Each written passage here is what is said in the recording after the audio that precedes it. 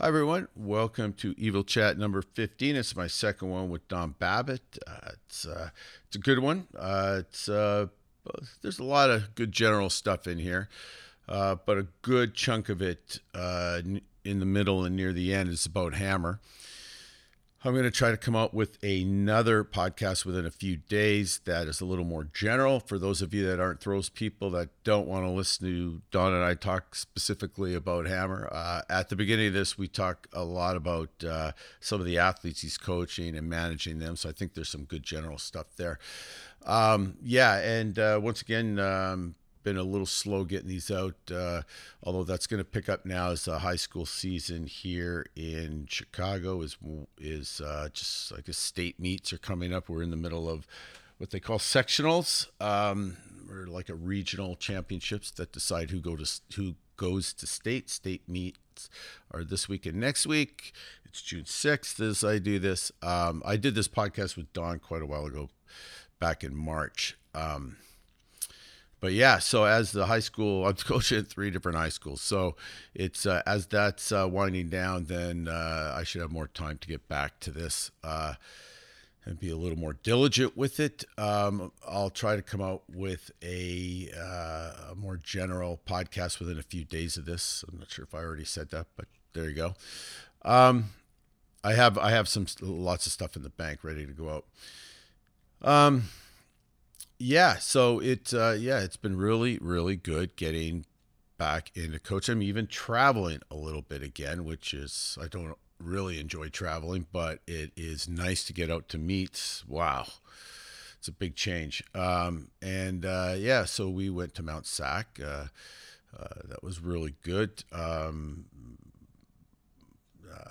Agna, this girl, threw Lithuanian national record right off the bat, first meet out, so that was kind of nice.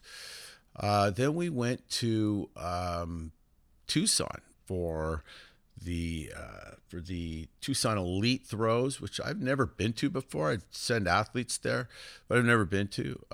Big shout out to TJ Crater for the great job he does at putting that on. I mean, it was an outstanding competition. This year they teamed it up, like 2 days later they had the USATF or USA Track and Field, the showcase meet or the money meet that was there, and that meet all the top girls, which are mostly American now, are there. Lauren Bruce from the Kiwi set a national record. The Nigerian girl set a national record. I think Gwen Berry had her best throw in a long time. So it's. I think she might be number one now in the U.S. this year, right? I'm not sure. But the highlight of the whole thing was watching Ryan Krauser throw 23:01 in the shot. Wow, like that was really something else. And Agna and I were standing there, within 20 feet of the apron, watching that playing the game. How far was that throw? When it lands and before they read it out. Well, how far do you think?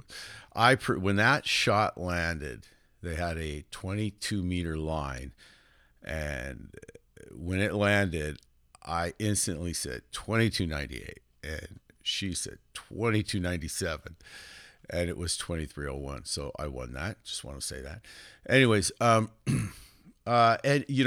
sort of takes me into what I wanted to say next is that yesterday I was asked to announce at a throws only meet out in Aurora, Illinois, one of the Chicago suburbs. And it's something I've been meaning to point out to people. I wanted to wait till this podcast to do it. That there is it's quite amazing, the throws tradition that comes out of the suburbs in Chicago. A lot of top throwers in the U.S. have come out of this area. Most notably, I'd say Brian Oldfield is from around here. Tom Petranoff, the great American javelin thrower. I think Tom Puxtis is from around here too. I mean, it's crazy. Anyways, there's some people out there doing really, really good work. I was approached months and months ago by two coaches that run a site called McThrows. They do a lot of really good coach development work on there, and two really good coaches that work out of that run that site, Dan McQuaid and Roger Einbecker, and they introduced me to this guy, Hammerman. And if you're a Hammer person, you don't know who Hammerman is. You should know who Hammerman is, because anybody with enough balls to call themselves Hammerman is worth knowing. His name's Jim Coxworth, and and ever since meeting this guy, I've like, this guy's just amazing. Anyways, he has his own private hammer facility. He was a hammer thrower in college.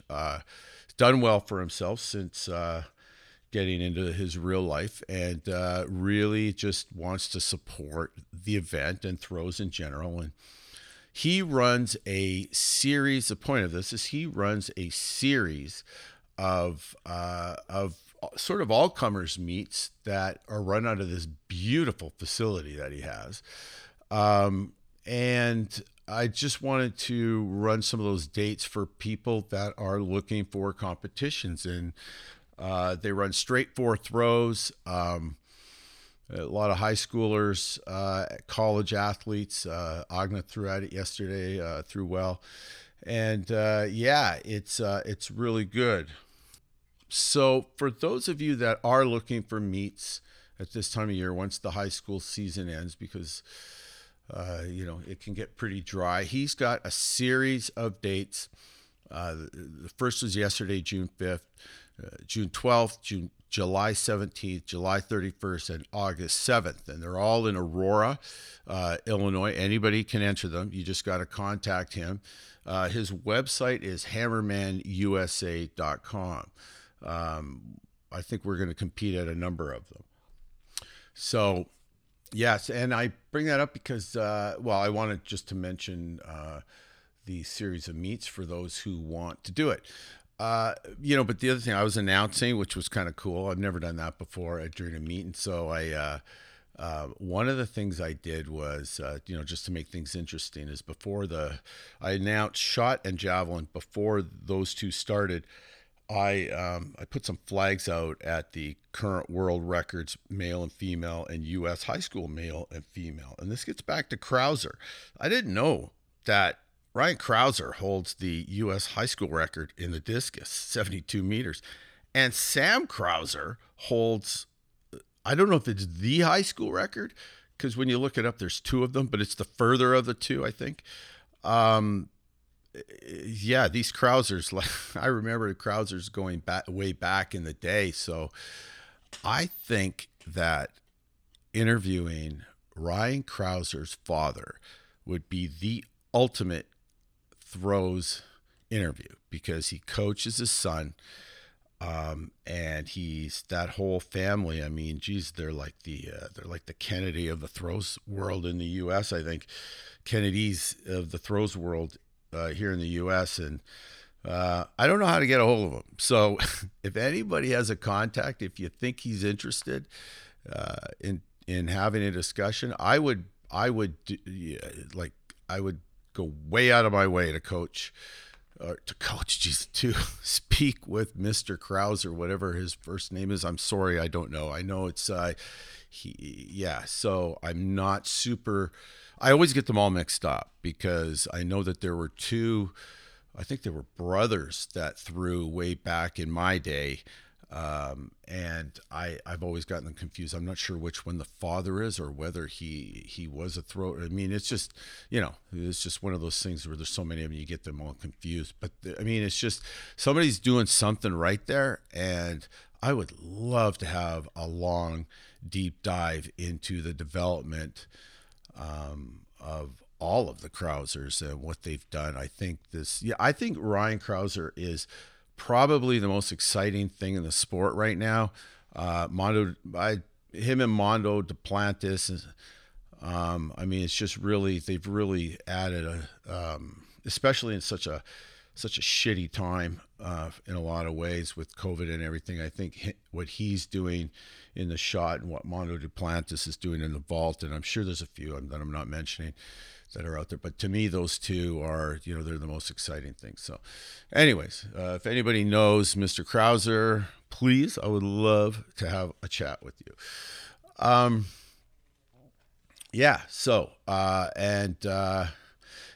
last thing before I let this run with Don and I is also Kibwe Johnson's working out at Spire Institute in Ohio.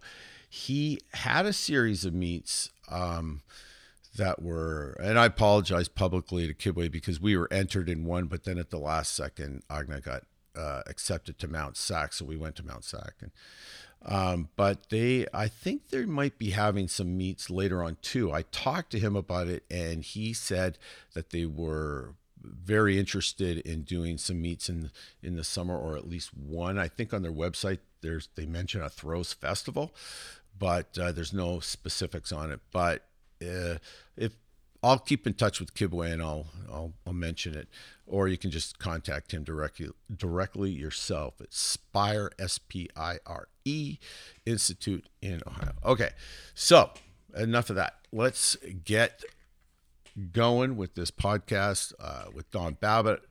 I always love talking to Don, man. It's just, and him and I are definitely going to do more of these. He's just so great. He's just so great. And I just love the way he thinks about things. And yeah. Okay. All right. So here it is, for better or for worse. Here is my second evil chat with the throws general, Don Babbitt. Okay. It's going.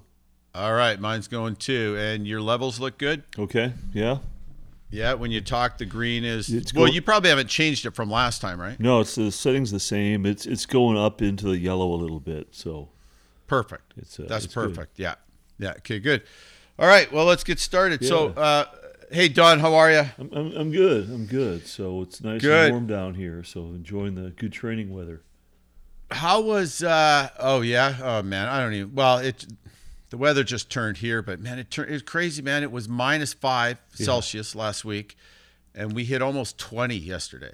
Yeah. Like it's like that's a mass in Celsius, so that's a massive change. So what is that? That's like so it's close to 70. It's like 68, I think.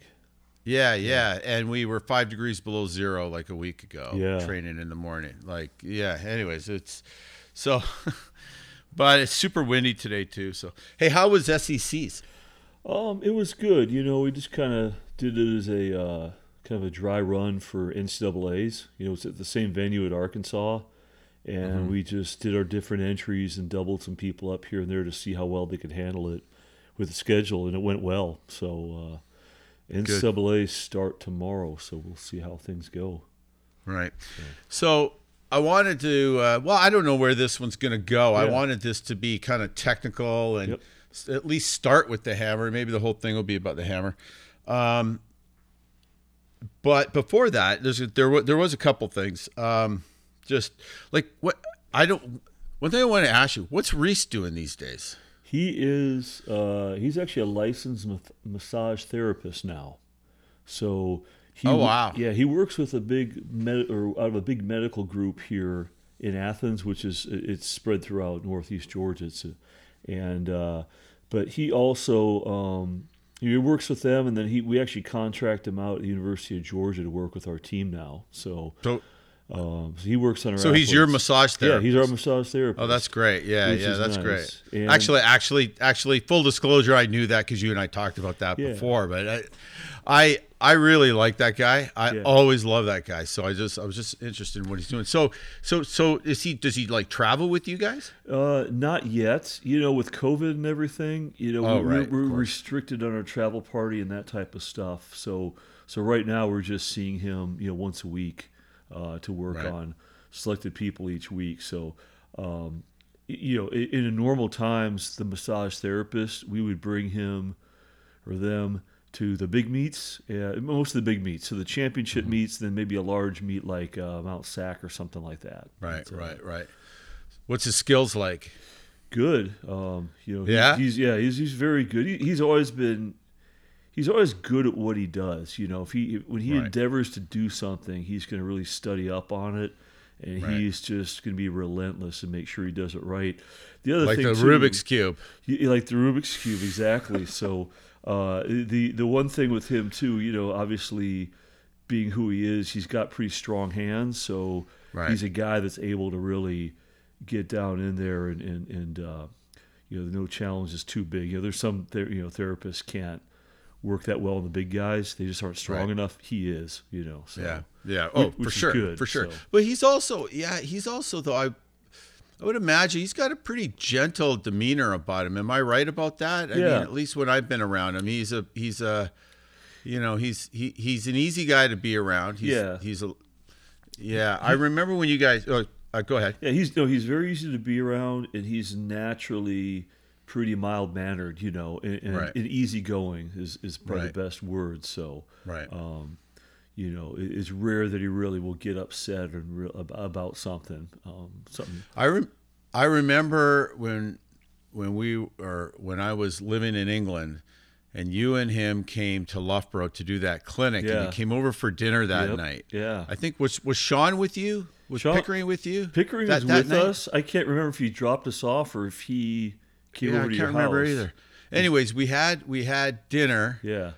It's funny because my wife was talking about this the other night when I was last week when I Yeah. told her I was that I was interviewing you, and she remembers that distinctly. Remember going out, and she didn't know what to do for dinner, so she just went out and bought as much meat as she possibly could, and barbecued this massive platter of meat and Yeah. something else. There was something else, and it was like these two big bowls. One was meat, and one was like I don't know what it was. It was something else. It was corn or something. We had some wings too to start, maybe. I think we ordered some wings, so it was kind of like very American, you know. So, Right.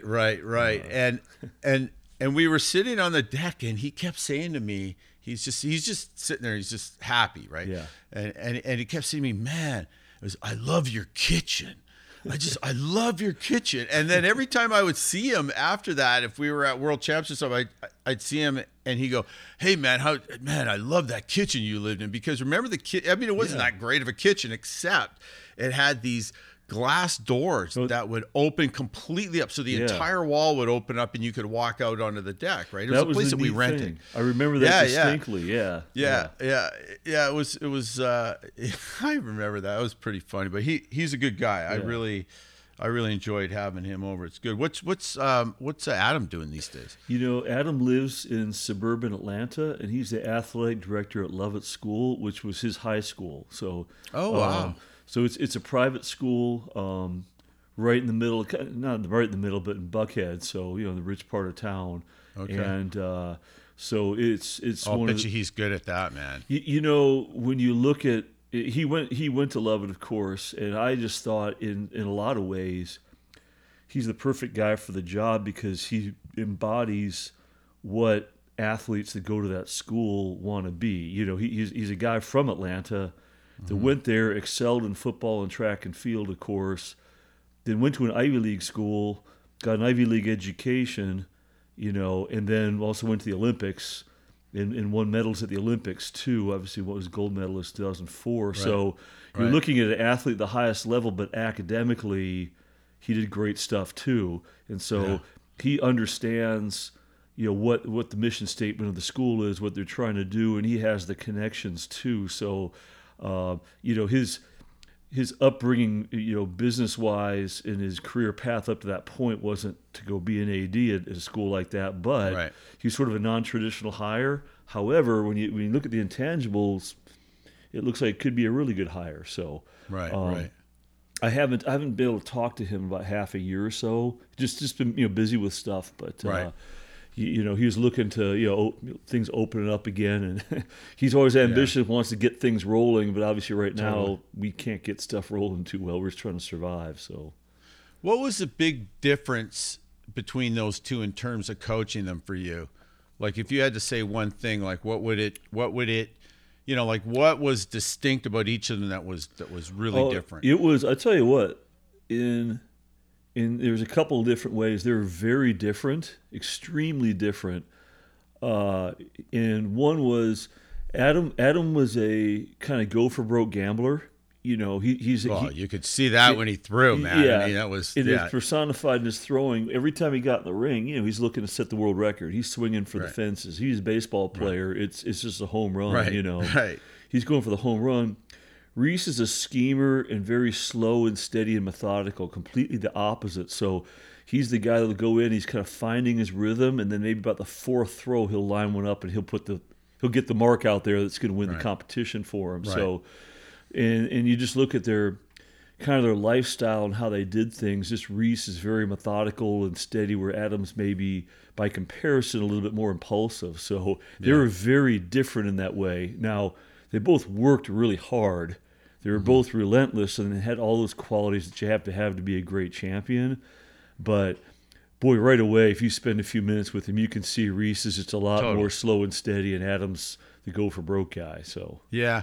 I interviewed Adam for when I was in Edmonton. Yeah. And I remember clearly thinking, I mean, this guy, he's just so clear in what he, you know, like you ask him a question, you get a super clear answer, and he's just direct and, you know, but you can, I guess what I'm trying to say, he like the intensity in him really comes through, right? Yeah. Like, I mean, it was really, you know, it's cool. I loved it, right? Yeah. And yeah, Reese is the opposite. Reese is just, you know, he's like big teddy bear that sort of sits there, and you know, is a big lovable dude. But yeah, so like, did you have to change the way your approach to each of them because of that, or was it really just a matter of letting them be who they are? Oh, I just let them be who they are. I mean, I think they're going to be their best when they're going to be who they are, you know. Right. So of course. They worked well together. They kind of understood each other. And I think they obviously want to be the best that they can be, but I think they were good at knowing how to get the other person to help them be the best that they can be. You know, they knew what they could get out of the other person in terms of motivation or competition or support or whatever it may be, and they didn't try to force something that wasn't going to happen. You know, they had an understanding of how the other person was wired. So usually when you get sometimes you get some big stars together, and they're just trying to enforce their will upon each other. Right. And you get two alpha males there, and then one's going to win, one's going to lose. They were pretty good at making it a long-term win-win situation. So Right. Yeah, if they were sprinters, I wouldn't have seen that working. Yeah. You know what I mean? Like, you know, if they were classic sprinters, I think if they, so what was the crossover with those two in your group in terms of time? Like, who's older, who's younger? Like, were their careers, like, did they peak around the same time? I'm not, pardon my ignorance, but I mean, Adam was top dog first. So that's what I thought. So when Adam came in, I guess in the group, so to speak, and we really started training at Athens, Reese was just finishing college. So Reese was just getting over 20 meters and really starting to figure out the throw. And I remember we were at our favorite pub, and this is where all the, Brad Snyder, Jason Tunks, all the guys that were here. We'd go to this place called the Globe. You know, when we have a get together on a 4th of July or something like that, or some special evening, we'd all either go there or the Mellow Mushroom downtown. So the Globe is Mellow Mushroom. The Mellow Mushroom has a pizza place. So, but it's so I remember going there, and I remember Adam. We were sitting there and we had dinner and we were having some drinks and just talking about whatever. And then I remember Adam he started sitting down and really talking to Reese, and Reese is just sitting there listening to Adam. And Adam's getting pretty intense, and Adam was kind of telling him, like, hey, you're going to be good. You're on your way. And I remember him saying, this time, Reese had just broken 20 meters. His PR was 2022. And Adam's like, hey, I can see 68 feet in you, which is like 2080. I can see 68 feet, no problem. It's right there. You just you're going to do this and this, and then you're going to have it. So it's just a matter of time. And then after that, I mean, who knows? And so I could tell when he's telling that to Reese is, I think, thinking, I felt like Reese was hoping he could do that, but then when Adam was telling him he could see that in him, Yeah. Reese is kind of like, oh, Ordering him almost. yeah, okay, yeah, I can do that. So, Yeah. so he was definitely like the big brother kind of mentor, right Oh, there. cool. Good So, for him, man. so when Adam came in, he definitely was like, he was, top guy in the world basically. Him and Godina were the two top guys. And the next year in 2002, that's when Adam had that really great year and threw his all-time PR and it was over 22 meters like 4 or 5 different times. It was a great year. Was that because I know he threw 22 kind of bookended his career. Was that near the end, like when he was like 30 or something when he threw that, right? He was, or am I wrong? He broke 22 for the first time in 2000, and he took his PR from like 2067. That from the year before and took it up to 22:12. So he took it up 1.5 meters in 1 year. He really figured some stuff out. But there was like 10 years later he threw 22 or he threw further or almost further, like 10 or 12 years later I thought. Like he was like 30 or something. 35 30 11 maybe. It's 36. Oh wow. 36. Wow, really? Yeah. So, holy cow, he broke 22 for the first time at age 25, and then the last year that he threw 22, he was 36. So 11 years. 11 years, and that was like the record. The old record was like 10 before that. So Reese had a pretty good gap too, where his last 22-meter year was, you know what? It might have been 12, and his first one was 06. It might have been 6 or 7 years where he went 22. But then he had a couple years afterward where he was like 2190. It was like really close, Right. Almost 22. And so, but Adam, he had that big breakout year in 2000. Then he moved to New York in 2001 because his girlfriend was living there. And training in New York City is pretty tough. You got to take the subway here and the subway there. And so that just didn't work out. And then they moved to Athens. And then in 2002, he went 22:51 at that. There was a Grand Prix meet up at Mount Hood. It was the Portland Grand Prix, but they held at Mount Hood College.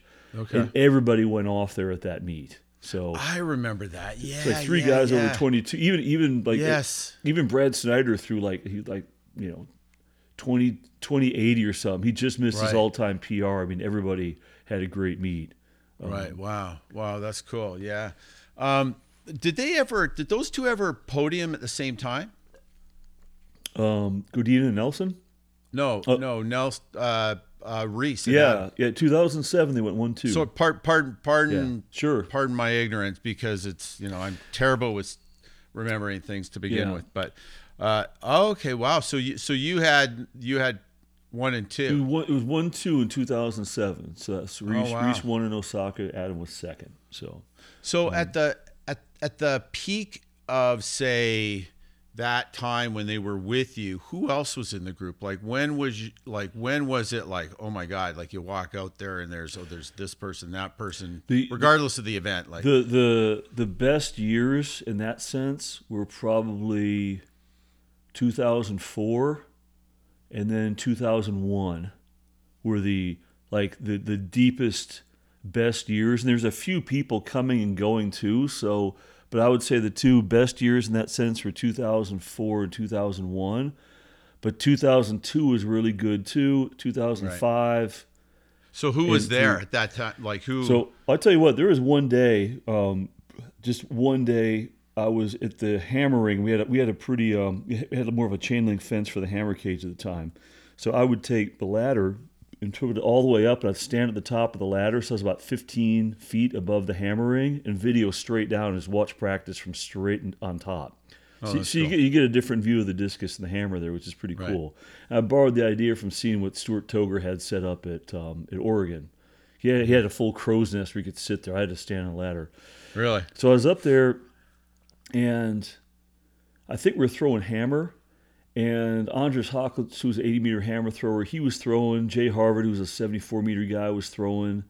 And there's another girl that was like a 65-meter girl who's USA finalist. She was throwing. And then Jason Tunks comes over, and he's stretching. I'm up on the ladder, and I look down. Jason's stretching below me, waiting for the hammer to finish so he can go throw discus. And then Adam and Reese come out, and they're stretching and doing some sprints on the straightaway. And then I look on the other side of the field, and there's Bro Greer doing some medicine ball throws. Wow. And I was just sitting there going, Wow. It just struck me for like that 10 minutes there. I was looking around going, man, there's just somebody good here. Like, who's the best athlete? And honestly, I was sitting there going, totally. I was like, well, maybe Tunks is, because that guy's just tall and can dunk and just strong. But then Bro's really unique, and then Adam's really powerful, and Snyder's just really strong, and just it was just amazing. There's like 7 real, just world class throwers at one time, and it just hit me. How long did you coach Hacklitz for?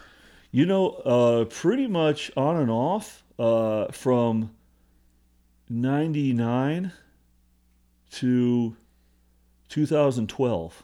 Oh, wow. Now, go ahead. In the beginning of that, that's basically 12, 13 years. The first 5 or 6 years was just a lot of just me and him coaching. Then the second half of that, he was spending a lot more time in Europe, and he'd come over for an extended training camp, and I'd meet him at the World Championships or something like that. Then at the very end, he was. It's funny. It's sad. It's funny too. Is he was doing bobsled for Croatia, and wow, I didn't know that. 4-man bobsleds. They were 20th in Vancouver. So and maybe 19th, and so he's a 5-time Olympian, 4-time Summer Olympics, 1-time Winter Olympics, but he's a better hammer thrower than he is a bobsledder. And the thing though is he was doing bobsled for 3 months. He would get triple the stipend for being an extremely mediocre bobsledder, so he could pay for his hammer habit in the summer, where he was 10th in the Olympics, in 2008. So, like I said, it was funny and sad at the same time. He would come on over and bring they'd come over for a month and just do some warm weather training before they went to Germany to work on all their technical training, or they went up to Canada too, and like in Calgary, and it was funny. They'd come there and train. I'm like, man, Hawkins, you're not a bobsledder. He's like, coach is paying the bills. I'm not going to complain. No, so I understood. Yeah. So totally. I remember the one thing I remember about him was his catch off his entry. Yeah, was insane. Yeah, I swear to God, I remember him catching beyond 180, like more towards the right sector line than the left. And I remember thinking to myself, how does his back take that? Because he was so, I mean, it was a hell of a catch. Yeah. But he catch it very close to 180, I think Skvarg from the Ukraine, he actually caught it behind 180. Right, he catched it 175, but Hawkins was pretty close. But Skvarek had such a slow entry. I mean, the ball was he was almost holding his hands up, and the ball was I remember the wire. And stop. Yeah, and so it was so slow. I guess he could just get his foot down. But Hacklitz had a bona fide, relatively quick entry to get your foot down, or to get back enough to get your foot down that early. That was unbelievable. If you look, it was interesting with Andras. He was 7th at the World Championships in 2009 in Berlin. So that's his highest placing in the major championship, and they did a biomechanical study. The IAAF did there, and his ball speed was the slowest basically through the course of the throw for the most part. Obviously, it'd speed up at the end, so you get the release speed. But his ball path was really, really long. Really long, which is probably the impression you got when you watched him. He turned a lot slower than everybody else, but he's also a lot longer. So right. But the studies did show it was interesting. He had really long ball path, but very slow rate of acceleration. And then you get other guys like Parsh, where it's shorter ball path, but great rate of acceleration. Right. But by rate of acceleration, they must be measuring the ball. They're measuring the ball, yeah. Yeah, of course. Yeah. Okay. Okay. So it wasn't necessarily doing them all that good, was it? He had a longer. Basically, what it just shows you was there's just lots of different ways to do it, you know. Right. And so when you look at a guy like Andras, he was just one extreme. He was just a long, slow, steady acceleration, where these other guys are a little bit shorter and jerkier by Right. comparison in some cases. Right. So, Well, that's great. That leads us right into what I want to talk about, yeah. which was hammer. So, well, there's a couple ways we could do this. Actually, I have a question for you. Yeah. Because I have an issue with this girl I'm coaching right now, a technical issue that it's one of those things that's it's an obvious thing that I think needs to be corrected, but not easy to do. Yeah. So somewhere along the line, and to frame it up, this girl's only been throwing a few years. She's not. She's highly trainable. She's an outstanding learner. I mean, in fact, she's so good of a learner. I think it's almost to her detriment because when you have those athletes that can absorb so much so fast, you tend to give them more. Yeah. And then you get greedy, and then you end up finding out later that you've overloaded them, and then and so I think we've hit that point. But one of her big issues is somewhere along the line I've only been coaching her about 6 weeks now.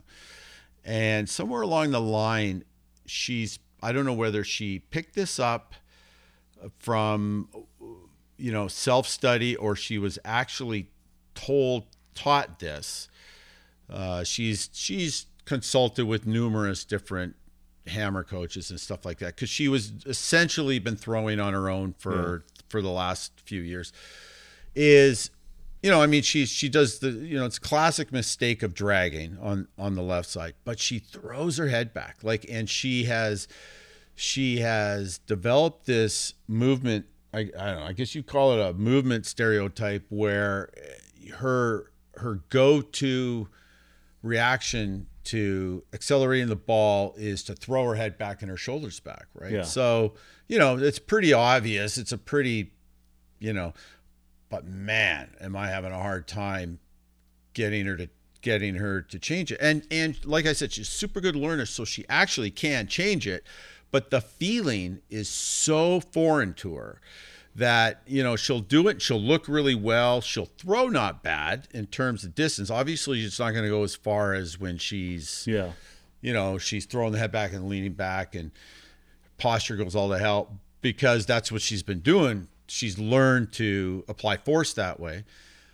But she actually does okay when she does it right, but it feels so foreign to her. She really struggles. What are your thoughts on that? What would your approach be there? Because my approach has been, cueing her out of it has been 50-50. Okay. It's been tough. And so I've also resorted to doing a lot of turns on the track, and she can do turns till the cows come home with the heavy hammers and not do it. She's very disciplined with it. I don't know, man. Do I need to just wait it out longer for it to transfer over? Or do you, what are your thoughts? So with that type of situation, the number one thing you got to ask is, what type of time do you have? So, and when I say time, I'm not talking about how many hours a day do you have. It's, what's the context of her training? Is there a certain distance that she has to throw, or a certain amount that she has to improve so she can get funding, so she can make it to the next year? Or, does she have to have a certain ranking in her federation to get, to be able to do what she can do? So what's the time context right there? Because to me, the time influences all decisions, and that's going to let you know how much you can tinker with this and not. So that do you let it go, or do you really break it down? And so that's the number one thing you have to determine is what are the implications if you break her down and she's in between techniques? How long do you have to put it back together where she's got to start actually performing? So that's a really good point. And the way I've been approaching it is, I've been saying, okay, look, she can do it. That's the thing, right? Yeah. She can do it. She can look great. And then I'll say to her, Yeah. Okay. So now, because we do this Bondarchuk thing. So, at the end of each workout, we'll have a handful of throws that are going to be maximal. And I'll say, okay, just don't think, just throw. And well, this girl's super bright, right? Like she can't shut it off. So it's like she's got these competing worlds in her head, and then she gets frustrated, and she's actually been doing very, very well. But then these two competing ideas in her head have clashed, and so she's kind of the last few workouts she's kind of been struggling, but she'll get through it. I know she will. But yeah, but to answer your question, I would say it's not a huge issue. She doesn't have a lot of she's lucky she doesn't have a lot of pressure that way. In terms of funding or anything like that. So I'm not I mean, I want her to throw well in the meets, and she will, but I'm not. We're both willing to work through it at this point in time. So time's not. It's an issue, but it's not a huge issue. So having said that, since you kind of have a little bit of a time criteria, there's about 3 or 4 different issues you're going to have to some varying degree depending on the person. So number one, with her, basically her go-to move, I'll give Doug Reynolds credit for coining that phrase, at least in my eyes, because that's where I first heard it. I thought it was a very handy term. Was her go-to move to accelerate the ball is kind of pull her head back, and as the ball is going down, pull her shoulders back to kind of counter it. Mm-hmm. But that's probably going to put her in a little bit of an exposed, awkward position to come back around and then get on a single support and catch again. I have a thrower too that kind of, she's actually coached by Sophie Hinchin's dad, so she kind of throws a lot. Michael Hitchin? Yeah. Oh, wow. So she throws funny. like Sophie. She's not as strong and as powerful. Right. But I was watching some video of Sophie, throwing well a few years ago to kind of see where this girl is trying to be, and it's the same type of thing.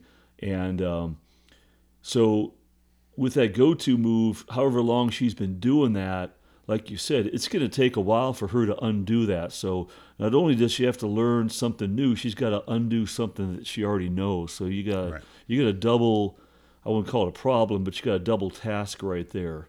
And what's going to happen is, and again, I'm just kind of giving a general idea, is she's always going to default most likely back to her go-to move. Mm-hmm. Until you're going about 80 or 90%, 8 out of 10 to 9 out of 10 times throwing a different way, like the way that you like her to respond to the ball. So, now having said that, you go, well, she can go drill all day long right there and do it 100% of the time. But drilling and throwing are two different things. The late Mike Marley, if you remember, totally from Great Britain, he made a case that drills are useless. Now, I think drills are good to teach and introduce, but in the hammer throw, with 2 winds and 4 turns, there's a 70-meter ball path.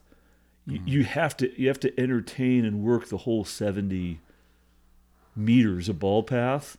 Mm-hmm. You can't just chop it up into bits and then put it all back together in one, expect it to be smooth. So you do have to throw a lot. So having said that, throwing with intent to actually throw is very different from drilling. The acceleration pattern's a little bit different because you're speeding up for a release, not just speeding up slowly because you got to stay under control. So drills to me don't take you very far. Especially if you're an advanced thrower and you're trying to change, and she learns very fast and she's trying to change a couple positions, she'll change it just like that. The question is, can she change with tempo and the intent to throw type of intensity? That's where it's going to be messing up her timing right there. So you have to do lots of that. And when you do lots of that, there could be lots of mistakes, which could cause lots of frustration, which goes back to how much time do you have to deal with all that in the learning curve. Because you don't want to be in a crunch and then start panicking. And start panicking and get caught between technique. Like you said, she's sort of caught in between techniques. She can go at a moderate rate and do it right. But when she goes to turn it off and just turn her head off and just throw, those old habits are going to come back until they don't. And that's going to take some time. Yeah, it's So interesting you say that because the other morning, the first morning when it really sort of, she was really starting to struggle afterwards. I mean, and she gets frustrated. She yeah, actually reminds me a lot of Sophie, yeah, right? Different, completely different personality, but very hard on herself, like yeah, very hard on herself, right? Which I like, I yeah, like that. I think every coach likes that to some degree as long as you yeah, can manage it, right? And I said to her, I said afterwards, I said, well, I said, I've been looking forward to this day. Like I've been waiting for this, right? And she was like, what do you mean? I said, well, now you're at the point where you're actually, you're actually introducing the new mechanic, but you're starting to feel that, as a hammer coach, that the difference between pulling on the left and actually accelerating on the right, those aren't like, to change that is not a tweak in technique. That's no, a major those are two completely different paradigms yeah, in how you throw. And so when an athlete tries to move from one to the other, well, you would always want to move from yeah, pulling to pushing or whatever, accelerating on the right, then it's a totally different feeling. And it's going to feel, it's not like, it's not like, I don't know. You could probably come up with a better example in the rotational shot where, it could be, you know, it's different. It's completely different. And so once I saw, that she was getting it, but like really struggling with, the fallout from it, I said, I've been waiting for this. So this is good because, now you're getting a glimpse of what it should feel like, and you're caught between the two, right? And so we just got to work this out and wait it out, and that's the process that we're in. yeah, But back to the drills for a sec. I totally agree with you on that, and I've said this. Oh God, for those who are listening, if I've said this in the podcast, I apologize before. But I always say that the hammer is more like the vault than it is like the other throws. In this way, the hammer and vault are the only, as far as I can tell, the only two events in athletics where not only are you applying force into something, usually the ground or an implement, but you have something putting force back into you. In the hammer, it's the pull of the ball. yeah, You have, or let's say you have to negotiate another force. There's another force that you have to deal with that other athletes don't usually. And in the vault, it's the uncoiling of the pole. It's the return of energy to the athlete from the pole. Once they've bent it, and it starts to uncoil. So that to me has huge implications on drills, because I agree with whoever it was you said. Mike, Did you Mike say Morley, Mike Morley. Oh yeah, okay, yeah. I agree with him. I think drills without a hammer, without an actual hammer and some kind of speed in it, are useless in the hammer, except for what you said with a beginner, like learning the footwork technique, getting the basic pattern down. But once you have that down and they can turn with a hammer, you want to stick with a hammer, yeah, because not only like let's take turning with a stick, right?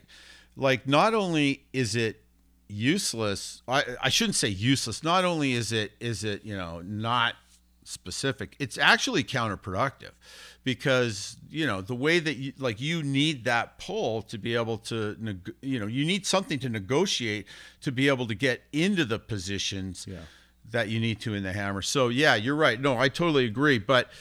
And it's funny because I'm trying to get her to do these multiple turns, and she constantly wants to throw it, right? Like, and I use really heavy hammers for that. Like for her, she's using a 9K to do these turns with, because you need, to me, in my mind, you need the mass to be able to go, because it's slower, you need so much more mass to be able to get back against it. Otherwise, it's like having a stick in your hand, yeah. right? So, your balance doesn't, it's not proper. So anyway, so I want to mention that, but, yeah. So what do you think? It's just a matter of waiting it out Yeah. at I this point. think. I mean, what you'll probably see too is, let's say let's say, just for a safe example, she got a PR of 70 meters. She could probably get to 60, 62 meters pretty fast, doing something different, moving in a different way, like the way you're hoping that she would move, and get to 62 pretty fast, which is basically like, 85% of the way. It's 85% of max speed. But then 62 to 70, that's the hard part there. When you start getting closer to max speed, that's where the older habits kind of tend to kick back in. Right. So there it becomes a slow crawl, and then you're like, okay, 62, 63, okay, great battle. We won that fight. Then 63 to 64, okay, now we're moving there. So where earlier on you might see an easy jump in 10 meters going from 45 to 55, no problem. But as you get closer to the maximum effort and speed, it becomes tougher to hold the technique. So, totally. That's where the battle's going to be. Right. I think in technique, this might be changing the subject a little bit, but just go, man, go. Is I just one of the things in coaching the hammer over the years, and I'm taking bits and pieces I've learned from different people or heard was the moving in single support. To me, at the highest levels, that's usually, I think, what makes or breaks the throw. Like that decides whether it's a really good throw or just a good throw. And what do you mean moving in single support? When how you're moving through single support, how you're moving, your body position, and are you turning and balance in single support? So when you land on double support again, you're balanced, or are you falling onto a heavy right? You're falling onto a heavy right. It's pretty much how heavy, if you're a right-handed thrower, how heavy are you on the right? And I remember. That's the first sign that crept in. Yeah. She could, because she's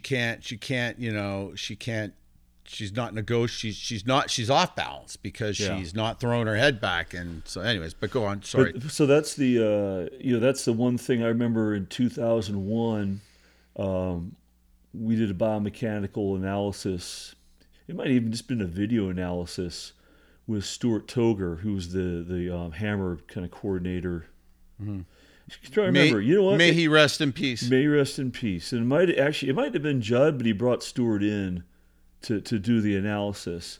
And I remember my guy Jay Harvard, who he threw really well that day and got second at USA's.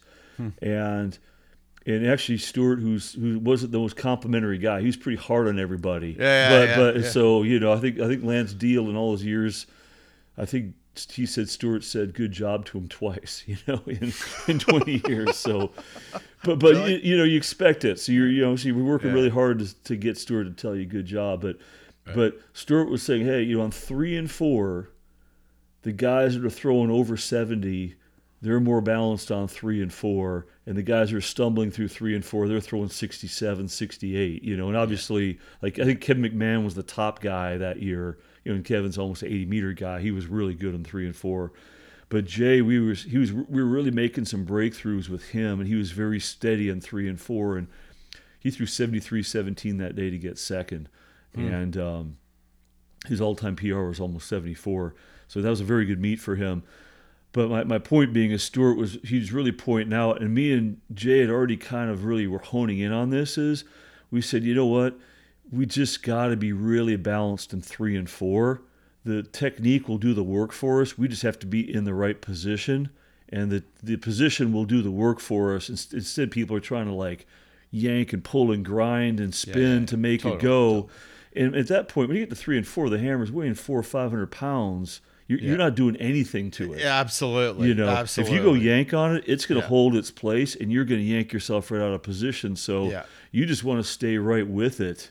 And kind of coax it along. So there was that. Well, that's throwing the hammer. Yeah. Like that's throwing the hammer well, essentially, is when everything you just described. Anyways. And then Koji Morifushi later on, this is like 2007, 2008, and 9, really talking to him and working with him. But we always had discussions about the hammer, and he'd give me new ideas on how he'd think about things. And he talked about anticipation. And he said, when you land on double support, you already have to know what you're going to do. It's kind of like doing a box jump. If you do a depth jump, you don't drop and then hit the ground and then go, okay, I'm going to jump up. Before you even drop off the box, you're already in your mind getting ready for the rebound at the bottom. So in the hammer, he's already thinking. Can I just step in for 1 second? Yeah. Agna, you make note of this. This is the girl I'm coaching, right? So we went through this, right? Yeah. And I call it a feed forward mechanism, right? Yeah. Same thing. Like you have to, you can't wait until you feel the ground before you start to push, because by that time the ball is already past the low point. It's gone. Yeah. You have to anticipate it. And I use, sorry, I'm not trying to, Oh, sure. But just the same thing. It's like, and the classic example is hurdle hopping. The ones who do it well hit the ground before the ground hits them, right? And I think I got that from PAF, the idea of a feed forward mechanism as opposed to a feedback mechanism. But continue. Sorry. But so he was just saying, like, the anticipation of getting back on a double support and what you do in single support to get ready for that anticipation, which can be changing your body angle, the little things you do to reposition your foot and your body to get ready to catch the ball, closer to the high point when it's high. And being such as he didn't say anything, any examples? He didn't say anything really specifically, right? But he was just saying that when you look at the impact of the foot and when it lands before it starts, reacting and turning, he goes, it's faster than a reaction time, meaning, you don't land and then figure out what to do. Yes, which is like 0.24 seconds. Right. The biomechanical studies that he does with force plates and all that show that the reaction's even quicker than that. Wow. So you have to already be doing it before you're on the ground. You're getting ready for and you're anticipating the movement, not reacting to the movement. So, so that's just a different way of looking at the technique. And I don't think a lot of people, especially when they learn the hammer, they don't think about getting ready in single support to react right away in double support. They're like, okay, I'm on single support, don't fall. Okay, now I'm in double support. Now let me do something to the hammer. Yeah, that's way too late. You're way totally off timing. So yeah. The ball's already on the upswing by the time you realize what's happened, and then you wonder, and then you realize that you're off balance. Yeah, right. So sometimes, the question is, when you're rearranging technique, where do you start the rearrangement? Obviously you got to have the entry, but if you enter and you do a toe turn and you're going to transition to a heel turn, one of the critical things is that transition from the toe to the heel. Totally. So you got to make sure that you're readjusting your body, not to do another toe turn, but to be able to land and then transition to a heel toe turn. And you have to be thinking probably earlier than you really feel you need to. So as a coach, you kind of need to emphasize that with your athletes is don't land and then figure out what to do. It's got to be you'll be spinning your wheels because you're always too late. You got to react at the right time, which is before you think you need to react. Yeah. Where do you sit with toe versus heel turn on that? I mean, so I don't really talk to a lot of hammer coaches. Like I don't, other than Bondarchuk, and I quite honestly, I did not learn a lot specifically about technique from Dr. B. I wasn't there long enough in Kamloops. It was all about the program, the methodology. Mm-hmm. But I mean, for me, I just don't get why you need to do a toe turn if you can get away with not doing it. I think a lot of people do the toe turn because they're just taught it right off the bat. And in my experience, and correct me if either I'm wrong or you disagree, speak up. But I think that the bane of existence for all toe turners is a transition between 1 and 2. Yes. Right. It's exactly what you just described. Yeah. So why do it if you don't have to? And every year with Sophie, I think Mark Dry, but Sultana Frizzell, I did this every year. The first PDSF or the first long cycle we did in the year, I always had them start with a heel turn four turns with a heel turn. Not because I wasn't trying to transition them into a 4-turn heel turner, but just to learn to get back against the ball on the entry. Yeah. And just feel what that's like. And then in the next cycle, we would go back to the toe turn so that they would be back more, because so many toe turners go so far forward on the toe. And then that makes that transition so much more difficult.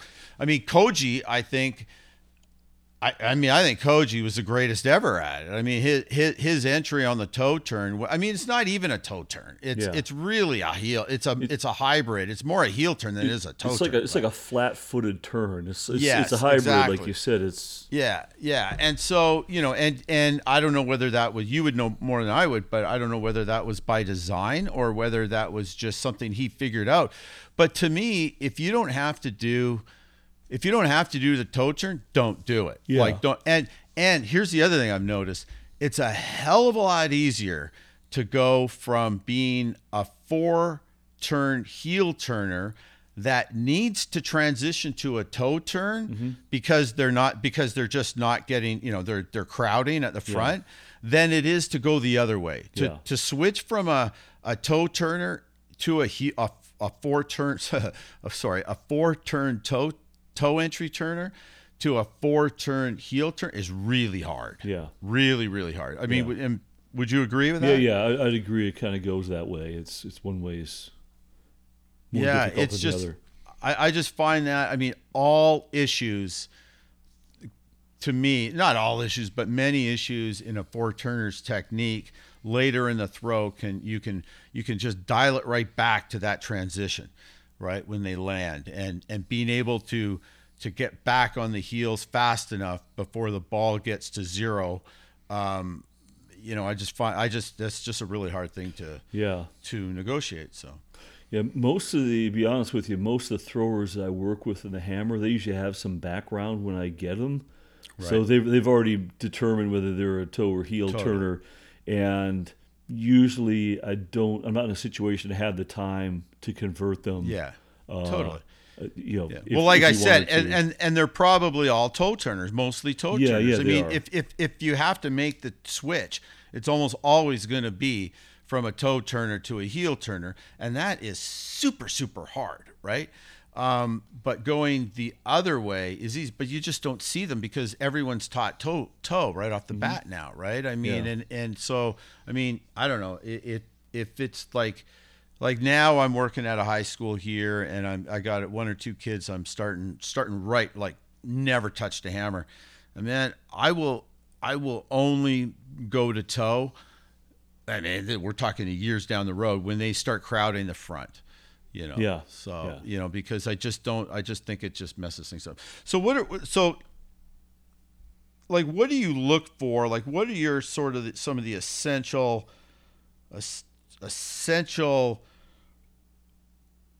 foundational parts of the technique that you look for in an athlete? Like, what are you trying to achieve when you're trying to put together a good throw in an athlete? Now, are you I'm not sure if I worded that right. Are you talking about the hammer now? The hammer. I'm sorry. Specifically yes, the hammer. Okay. I tell you what. I mean, there are a lot of different ways to throw hammer, and so there's a lot of different body types, and I've had a lot of different body types too. That have thrown really far, So, but I'll say this: I think one of the key things that I think would transcend both male and female in any type of technique, and I'm speaking about the right-hander, is the left leg and the work of the left leg. I remember Art Venegas talking about the hammer thrower's knee. He'd call it the left knee. And when that ball, comes around through the high point, that left knee bends as they kind of hold their position against it. And being able to be balanced over the left leg on single support and not fall onto the right hard, being able to have that ability pretty fast. There might be a couple people where it seems innate and they're born with it, but I think, somebody can naturally kind of have the feel to counter the ball that way, that goes a long way. The natural thing you're going to see with beginners, of course, they're going to be holding on to the hammer, is you wind the hammer and the hammer pulls on you, you tend to pull right back with the hands and shoulders. Right. And Right, that's and you really want to pull back by bending the left knee to lower your center of mass. So when the Right. ball goes up, your center of mass goes down. Koji does that so well. He's probably Right. the best you see at it. Ball goes Yeah. up, he goes down. Yeah. It's interesting. There's a biomechanical article that Koji published, and I use the basic results from it when I'm doing my coaching education diagrams and stuff. And what he did was, it was a very simple study, and he took a 50-meter thrower, a 60-meter thrower, and an 80-meter thrower in Japan. So you can guess who the 80-meter thrower was, of course. Right. And what he did is there's a diagram of a circle, which is the ball path, okay? And so if you're looking from the top, looking down at the circle or the ball of the orbit, he put spots in there where the hammer was at its highest, and then the athlete's center of mass was lowest. And then when the athlete's center of mass was highest and the hammer was lowest, so the low point was low, okay? And with the 50-meter thrower, when the hammer is high, the center of mass was high. When the ball was low, the center of mass was low. So you can just imagine what that looks like. And and I think about it and look at it in my head, and I think of like somebody doing hammer turns for the first time. When the hammer's low, you're looking down at the ball. When it rises up, you rise up with it. When it comes down, you come crashing down with it. And you rise up, you go up with it. So the hammer's pulling you up, smashing you down, pulling you up, smashing you down. The 80-meter hammer thrower, when the ball is high, the center of mass is low, 180 degrees apart. When the ball's low, the hammer's high. And the 60-meter thrower, of course, is halfway in between. Halfway, yeah. And so you look at it and go, wow, this is a nice basic diagram to show you.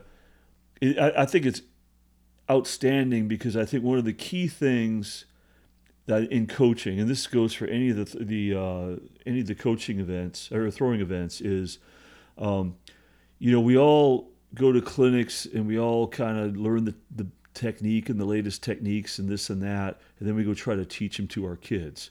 And you come in and you try to tell them, okay, you want to do this, A, B, C, and D. But the thing is your kids they're not doing A, B, C, and D. They're doing D, F, Q, and Z instead. So when you tell them A, B, C, D, that ain't going to happen. You have to actually undo Q, Z, Y, W, and then get to A, B, C, and D. And when I used to do my high school coaches clinic way back when, one of the coaches, when I give all the teaching progressions, I had Reese Hoffa demonstrate them and do them perfectly. And I was thinking, man, this is great, because they're learning all the sequences, and Reese is doing it perfectly, so they'll know exactly what to do. And the one coach goes, Coach, you're showing us what we want to do, but why don't you show us now what we're going to see? I'm like, oh. Yeah, that's right. That is part of the battle. Point. Is you can't just tell them what to do and they're going to do it perfectly. You're probably going to see some really crazy stuff. Yeah. And so, having said that, you have to understand what you're probably going to see, and you already have to have your cues ready to combat that really off part of the technique. So going back to Koji's study, he showed you what you're going to see with a lower level thrower, and then you also see a mid-range thrower, and then how the technique slowly changes to be more efficient like the real world-class thrower. So I thought that was a really kind of cool way for the hammer throw. Totally. I'd never seen anybody explain it that way before. Yeah. I would love to read that. Can you can you let me know where to find that? Yeah, it was like in the International Journal of Biomechanics or something like that. Okay. I probably got a copy saved someplace in my file. I can email it to you. Cool. But if you just Google up Koji's name, you'll probably see about 7 or 8 biomechanical articles, and it'll be one. It's from like 2007 or 2008, I think. I've actually I wouldn't say I've never met Koji. I've met him. The first time I met him was at that big clinic Bondarchuk did in Szombathely. Is it Szombathely? Szombathely. In Hungary. And I just said hi, and that was when he was first becoming huge. Yeah. It's 2003. Yep. And he was at Loughborough once, maybe twice with Sean Brunnemotor. I forget. But I remember, so I just from working with Mark and Sophie and other athletes, but really those 4 years in Loughborough when I was working with them, I was, I was really deep into it. Because it was the only event I was coaching. I dabbled in some of the other events, but I didn't have time to do anything else. And so I really, really got into it. And I started to change my position in terms of where I was viewing the hammer. And I started watching from the side, and we had this, there was this, Sophie, I'm a catch guy. I believe catches are important. To a point, I think that's the best way, in terms of maximizing your time in double support. And I started looking from the side because Sophie had an issue at one point where she's always had pretty good catches. She started to lose them, and it was, for about 2 weeks, it was exactly the thing that this girl I'm working with now was going through, where she was like, and then, one day I said to her, look, just throw and feel, right? And then just throw and feel and try to listen to your body, right? Because we tried to cue her out of it and it wasn't working. And she took a few throws, and then all of a sudden, boom, it came back, right? Like in one throw. And she was like, she looked at me and I looked at her, and it was like, and I said, okay, now what did you do? Right? And she looked at me and she thought for a sec, and she goes, I just sat back. And I said, oh, okay. Well, you learned something, right? Like we both learned something, right? So I learned to start looking from the side, and then I started to do all this research and digging up videos where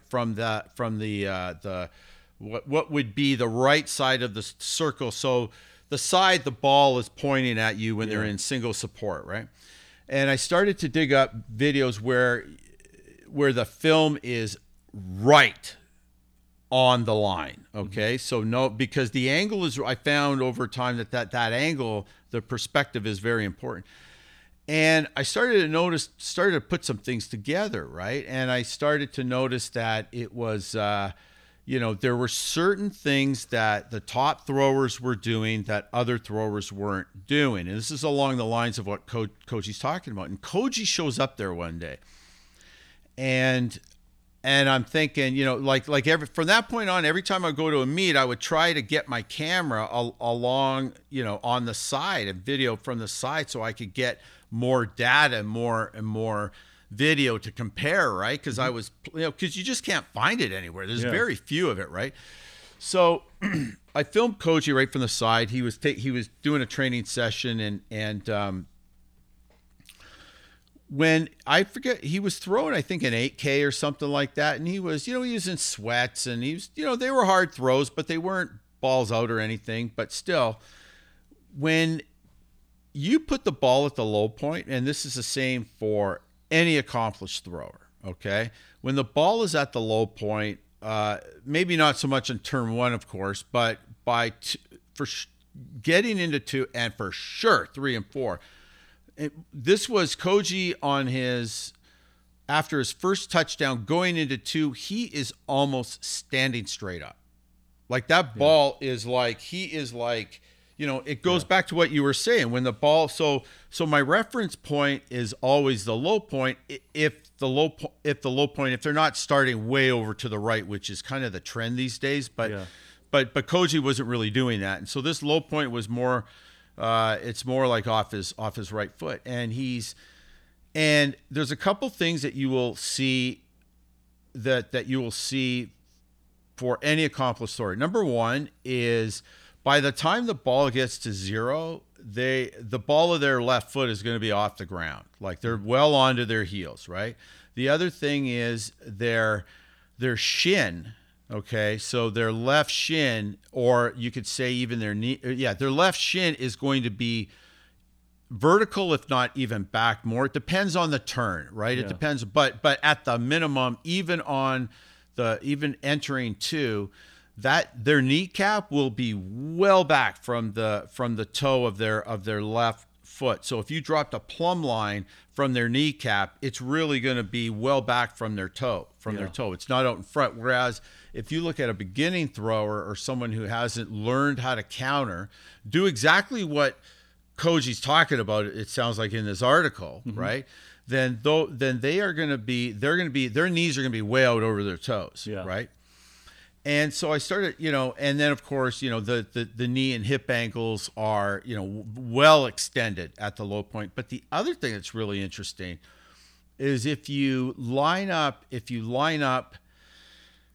take a line through their shoulders through the ball, okay, so the line of pull that the hammer is doing, and their left quad, the better they are, the more parallel that those two lines are, which makes perfect biomechanical sense. But it's not something I have ever heard anybody talk about. It's not something I've ever heard anybody cue. I don't know if you would ever cue that, but to me, that's all about getting back, right? And all of that starts right at the point that Koji's talking about, because that all starts on the previous touchdown. So the athlete has to hit the ground moving, basically, like you said, because if they don't, what happens is they get pulled onto their toes. It's like when an athlete doesn't use the right leg effectively or doesn't hit the whatever the hell the phrase was that you said, anticipation, anticipate, and I call it feed forward, whatever.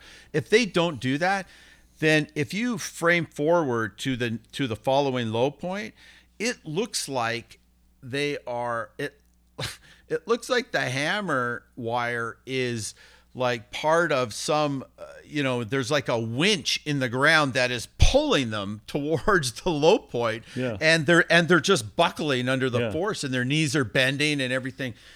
And to me, all of that starts exactly what you said there, is that the anticipation. If you can't get that, you are not going to get back, because you can cue them to get back until the cows come home, but if they haven't started it early enough, they're not going to. Like, they can't started it early enough on the downswing is what I'm saying, right? If they wait until they feel the ground, it's too late. So is that, and then is that something that, does that make sense to you? It totally does. Where I'm at with the event right now, where I see me coaching it, is you're right to be able to get to be in the right position as you bring the ball back down through zero. You have to have landed and anticipated properly so you can start your movement to hit that right position. But to be able to land in the right position, you have had to navigate through single support properly. Yes, exactly. Well, that's a yin and yang of the hammer, right? So then to navigate through single support properly, you have to enter into. So it's all the it's chicken and egg. So it's the wind and the start for me. It's just it's the wind, and then I go, you know what? Sure. It's the wind and the start, the rotational shot, and in the discus. It's just it's all the wind and the start. I barely even talk about 3 and 4 anymore because and really when you think about it, totally agree. The hammer weighs so much at that point right now.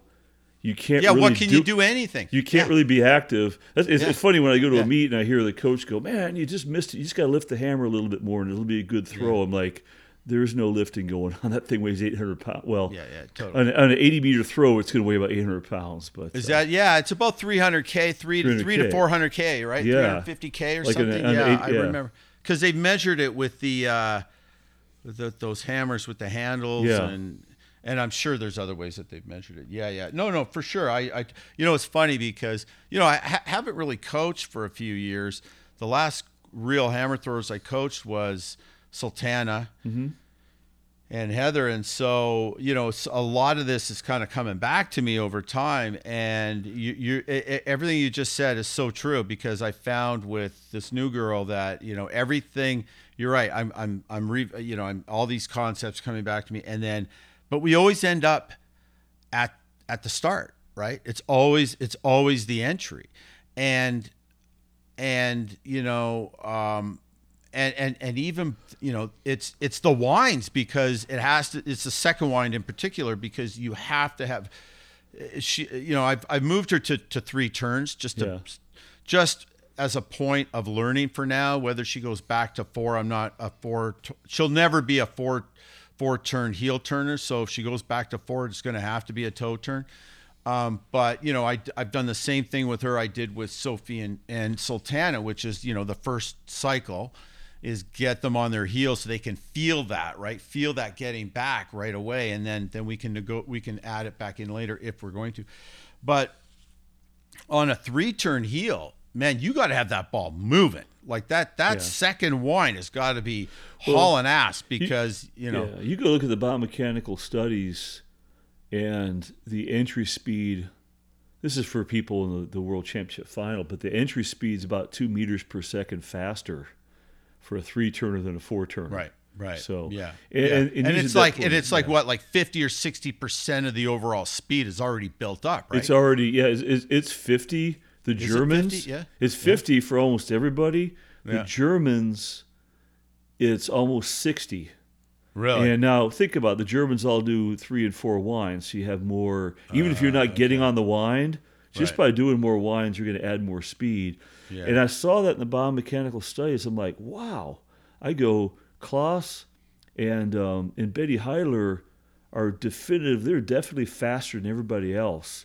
You know, at the start of the throw, and then in the biomechanical studies, they barely add anything in the middle turns. 3 and 4. And then in the finish, they have this huge acceleration to finish. Right. Yeah. So I'm like, wow, this is big entry, spin and do nothing, big finish. Yeah. So I go back and I find the video of Heidler throwing like the world record.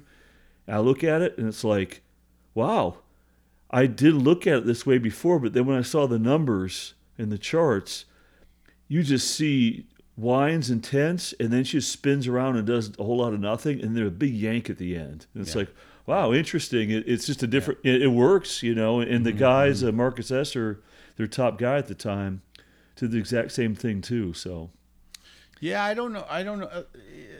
How do you feel about that though? Like in terms of the distribution of the rhythm. I mean, I just think it should be progressive, right? It should be as I mean. You know, I mean, not that I'm ever going to measure it in workout, but any decent, you know, any hammer coach with a decent eye can see it. So you know, like, what do you think about that? You know, I just think it depends on the situation and the athlete, which I know is like a catch-all phrase for everything. It all depends. Mm-hmm. But then again, for sure. I guess you read all these articles about experts, and a real expert says it all depends every single time. Right. You know, nothing's for sure. It does. Yeah, it absolutely does. I mean, I'll give a couple of examples. It just depends. Again, I say on the situation. Christian Parsch, who was training when Andres was back in Europe, he trained with Christian Parsch in Zambolte, and they go to the World Championships in 2009. So I'm there, and me and Jolt Nemeth, Christian and Hocklitz were all together throwing, and Christian's doing one wind and entering and throwing, just one wind. And I'm like, I wonder why Jolt's having him do that. Like, this is unusual. One wind. Like, who does one wind? I see 3. I see 4. Mm-hmm. 2 is most common. I've never seen 1. Yeah. But he's doing 1. I go, I wonder what he's doing here. But then when we go to the competition, he's doing 1 wind. And he finished 5th place. And I looked at the biomechanical studies afterward, and of course he had the slowest entry of everybody, but he got moving pretty fast. Right. But the championships before, the meets before, 2 wines. The meets after, 2 wines. So the next World Championship in 2011 in Daegu, if you remember, he Koji won and beat him by like 4 centimeters. Right, he was doing 2 wines then. Right. So but what I'm just saying is, you know, he was doing 1 wind. Then he's doing 2 wines. Why switch? They must have just had something where he's going too fast or out of control with 2 winds, and they said, you know what, we got a championship coming up. We probably got to do 1 wind, and here we go. So it was an act of desperation almost. It could have been, and that could explain things sometimes. So it just depends. I have other throwers that, man, they get the ball where they need it to be with 4 winds, but they cannot for the life of them get it in 2. So I use 4 winds, and then maybe after a while, then it's 3, and then they get it after 2. I prefer using 2 because the simpler the better to me. Yeah, totally. You know, so but if you need to do 4 or 5 winds to get what you need, then go ahead by all means and do it. I'll tell you a funny story just with technique and stuff. And this is with the Sultana, was Sultana, if you remember, Boris Zaitchuk, developed her. So right. And then she was with you for a while. And then she came and trained with me at Georgia for a couple years before she went to Kamloops. And so when she came to me, she had thrown 55-85. And she had a pretty unique, the way she held the hammer, she twisted the hand 90 degrees, and she threw, which caused a natural drag. When she lined up the hammer, it wasn't directly in front of her, it was back 45 degrees. On purpose. Yeah, on purpose. It was locked in back there.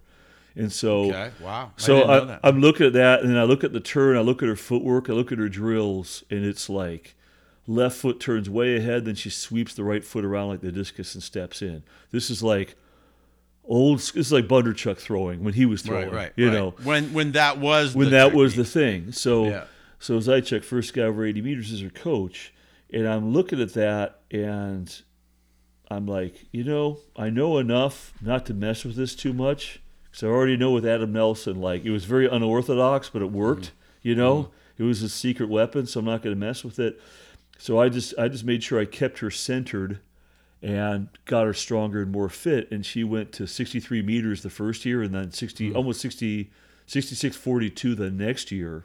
Oh, wow. So she made really good progress. She was on her way to 70 by her 3rd year with me, and then some stuff happened. She had to leave, but. Going back to her technique, I remember seeing this technique, and I'm like, where is this coming from? What? And I was peppering her with questions like, what's Boris? Why do you do this? Why does he have you do this? She's like, I don't know.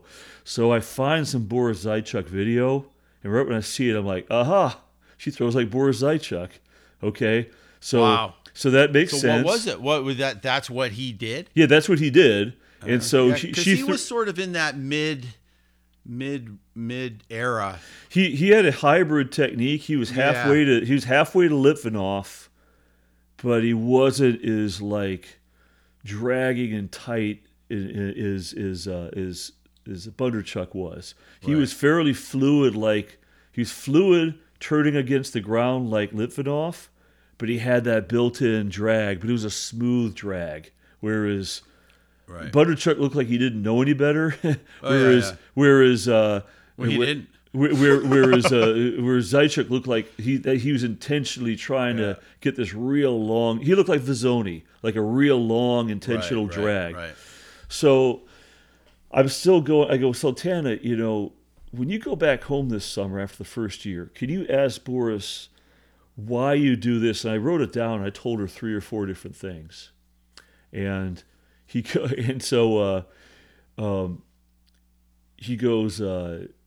And so she comes back, and her first day back the next year, she comes in my office and sits down. I said, well, what did Boris say? And she goes, here. And she gave me some videos. She said, Boris said he wants me to look like these throwers. I'm like, oh, okay. Let's see. Pop it in. It's Sadiq and Litvinov. And I sit there, I start laughing.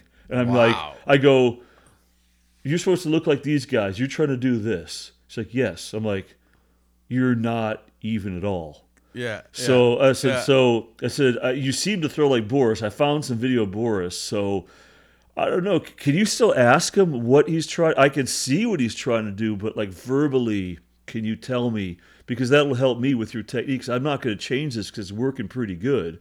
You know, she improved 8 meters that first year, and it was obvious she looked like she's going to improve a lot the next year. So, which she did. So she comes back at wintertime, and she goes, here's another video. And it was a hammer clinic at York University. and Jennifer Joyce is there, and she was the top Canadian women's thrower at the time. And Jen's very straightforward, triangle, looks like Sadiq, just very classic modern hammer technique. And Boris is sitting there coaching her, and he's like, no, he takes the hammer and like gives her a big drag. And then when she steps and kind of, foot forward posture and steps in early on single support, Yeah. he's like, no, you got to sweep the leg around so you land, almost kind of stick your butt out, and both toes are facing towards zero when you land. The right foot's not facing towards the hammer. It's facing 90 degrees ahead of the hammer. So so he's basically just trying to like get her to drag completely. So it was so funny because Sultana said he wants me to look like Sadiq, and then he's coaching Jennifer, who looks like Sadiq, to look like him. So it was just like, well, you know what? Yeah, it was just funny. I wasn't trying to critique anybody. It was just so funny about like what the lines of communication were. So I think that's kind of a Russian thing. I think it's just the way that they definitely think differently. I can tell you that. And I know, watching Dr. B coach, okay. Now, this is a rabbit hole that we could go down for days, but we won't. But he, like he's, the famous, the perception everybody has, and it's not far off the truth, is, he'll sit there and tell an athlete to push for 2 years. Like, that's all he'll say, right? Push, not push, push, not push, push.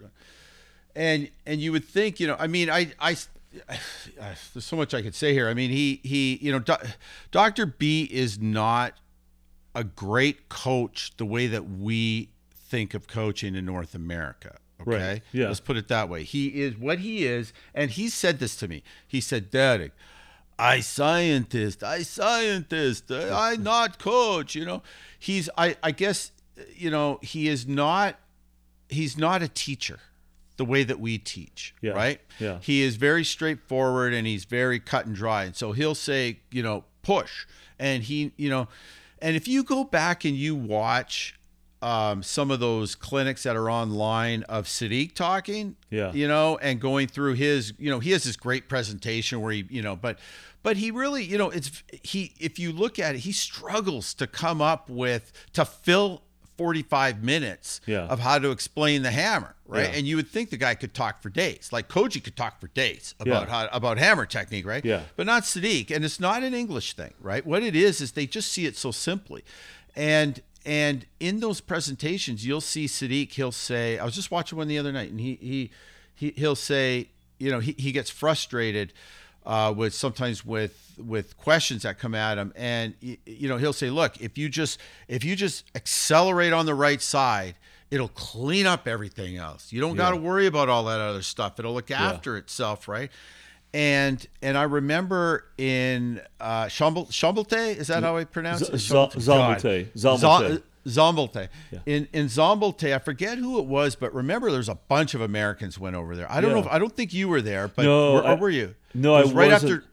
Okay. I had another commitment. I wanted to go, but my schedule. Oh, it was unbelievable. It was so great because it was also the World Athletics final for the handle. Yeah. And anyways, so Sadiq is he's in this clinic, and we're all around the cage, and he's going through this, and then comes question time, and some of the Americans were I don't know who it was. It wasn't Judd. It wasn't I think Judd Logan was there. Anyways, I know it wasn't him because he was beside me. But anyways, it doesn't matter who it was. But one of them starts asking him this question, and he's getting kind of relentless, right? About he's trying to ask Sadiq some question about how I don't know what it was. And at one point he stops and he looks at him and he gets frustrated and he goes, look, he goes, I just never thought of it that way. He goes, all I ever thought was, and he takes his hand and he just goes like, the action of the hammer on the right side. He goes, that's all I ever thought. Like what more do you want from me? And I remember once sitting with Dr. B, and again, apologies to people who've heard me talk about this with Stu. on the podcast. But and I watched Dr. B, man. I mean, that first year that he was there, which was my last year there, I remember he was just the same thing over, push. And I turned to him one day and I said, really? I go, Dr. B, that's it? Like, just push all the time? And he turns to me, and in perfect English, he says to me, Derek, he goes, the body will find its way. Like this, right? And I go, oh, okay, and over the years, I've learned, there's a lot to that, right? I mean, I still overcoach. I'm way better than I used to be, but still, I mean, with this girl I'm working with now, we've deconstructed everything, just because I feel if I don't now, it's going to be too late later, right? But yeah, I mean, it really can sometimes come down just to that. Like if you accelerate the ball properly, it does clean up most things, I think, Now, I mean, I wouldn't do what Dr. B does and leave it just to that. And anyways, I mean, I said, that's a rabbit hole that we could go down. But I've been to obviously international clinics for years and years and years now, going on 30 years, and just the experience. And I've been around long enough where I've seen Sadiq talk to Yuri on and off over 25, 26 years now. So I can't believe Sadiq talked to who? No, to me. I mean, having conversations. I see him around the world, wherever we're at, we're friends and we'll catch up. But I see how he says things, and what he used to say in '96 might be a little bit different than 2001, which is a little bit different than 2006. Right. Not to say that he's changing his mind. He's just articulating it a little bit differently. But I remember everything he said because I'm always trying to learn from him. But I know, being around in a non-English environment a lot, that things translate a little bit differently. So and so I think what people get caught up with, especially with the Russians, is their sayings when they say something in English. They're saying something what they truly believe, but the way it comes out, they might leave a little bit of a. They might say, push to 180 and push through 180. That one word change completely changes the context. And so what might not seem like a big deal turns into, especially with Americans and Brits and all of Australians, totally. Man, we'll jump all over that and just overanalyze we that. We hang off every word. Yeah, and we get tripped up by that. And so, I totally agree. For example, I remember listening to Sadiq talk about taking the ball and pushing it to and past 90. Okay. Yeah, me too. So push it past 90, and so I went. So I remember hearing that, and then I did taught a course in Argentina, and Yuri was there the year before, and he did a big course, and they translated the notes in the clinic. It was in English and Spanish, and they gave me a copy of it. So I was reading it on the flight home, and he's talking about pushing the ball past 90 and almost to push it to 120. Okay? And I'm reading, that's what it says in English. And I'm like, well, I go, I know here's the problem is. That's what he's thinking. He's thinking to push it. It's a cue. It's a cue to push to 120. But I see all these people reading it and leaving their right foot down because you can't push on single support. Yeah. So when you push to 120, it means keep both feet in the ground to 120. And we can all agree, Sadiq on the first turn probably picks up even before close.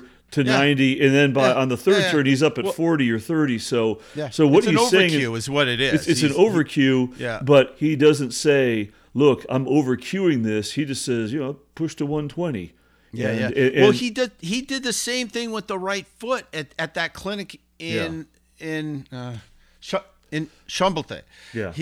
He's going through the mechanic, and he talks about on touchdown where to place the right foot. Yeah. And he did. I mean, it's all on YouTube, man. You go back and look at it. He distinctly says, you want to put it down to zero, back Yeah. to zero. Like Yeah. so, when the right foot lands, it's pointing to the back of the circle. There is not a throw. No. He never did. He And wasn't what even he's- close to doing that. In He's his saying throws. he's thinking in his head to try to do that, Right. but actually give him Right. something else. So Yeah. I picked up pretty quickly in the late 90s that this was the disconnect.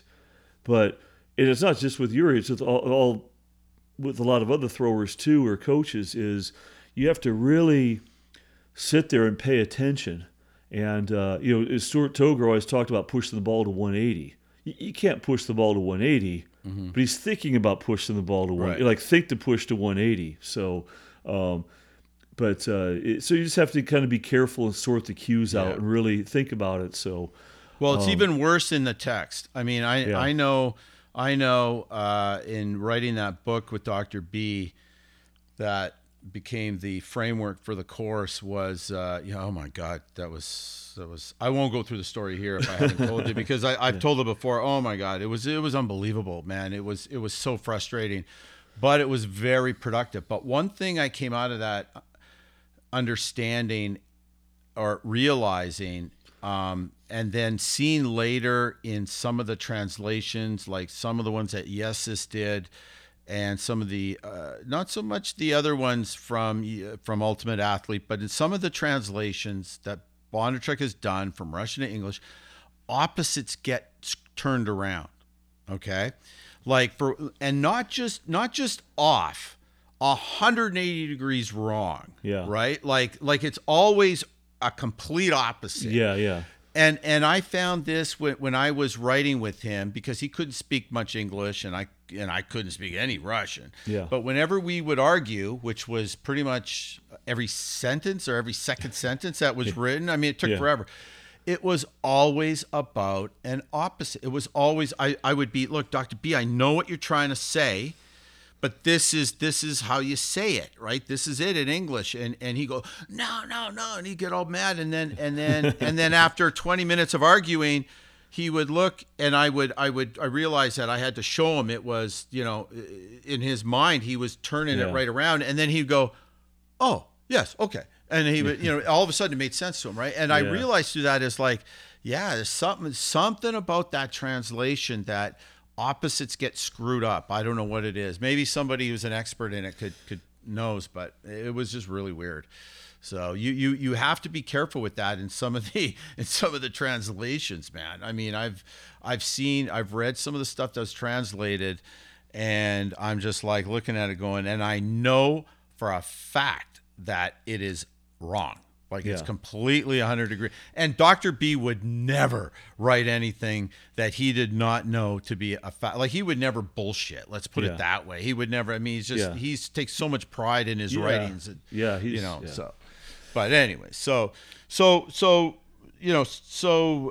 is there more here to talk about in terms of the mechanic? Like, what else are you, what else is important to you? I would just, I mean, we're kind of talking about coaching a little bit here and just articulating things. It's interesting, and I do this with myself too, especially since I've been working on my PhD and really getting, doing interviews and picking apart stuff, is when I hear people coach and talk, if you were to actually translate or write down what they said, a lot of times it doesn't make sense. It's almost like this code you're using. It's not.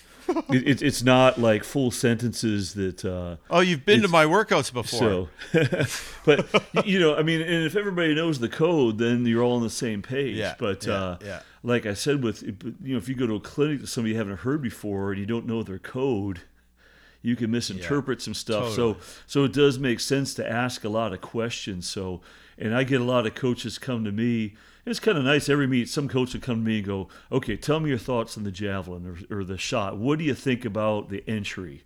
And it's like, okay, it's basically an open-ended question. They want a couple paragraphs. Right. That's probably a good way to do it, because I'll have to lay down some context as opposed to giving me a long question and then it's like a yes or no answer they're expecting, because there's not that many yes or no answers in coaching. There's different degrees of context. So it's like asking a history question, like how did the U.S. Civil War start?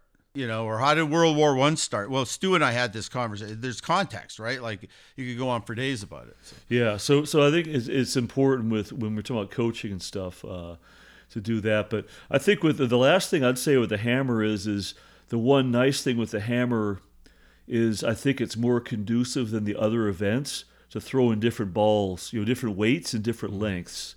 And so when you're working on a concept, different athletes are going to throw different balls better or worse. And then depending on the concept, it might yet again change which ball they throw better or worse. So you can kind of figure out, match an athlete with a ball. If you're working on, a certain tempo, they might hit their tempo a lot more consistently with like a heavy hammer than a light hammer, for example. Right. So, right.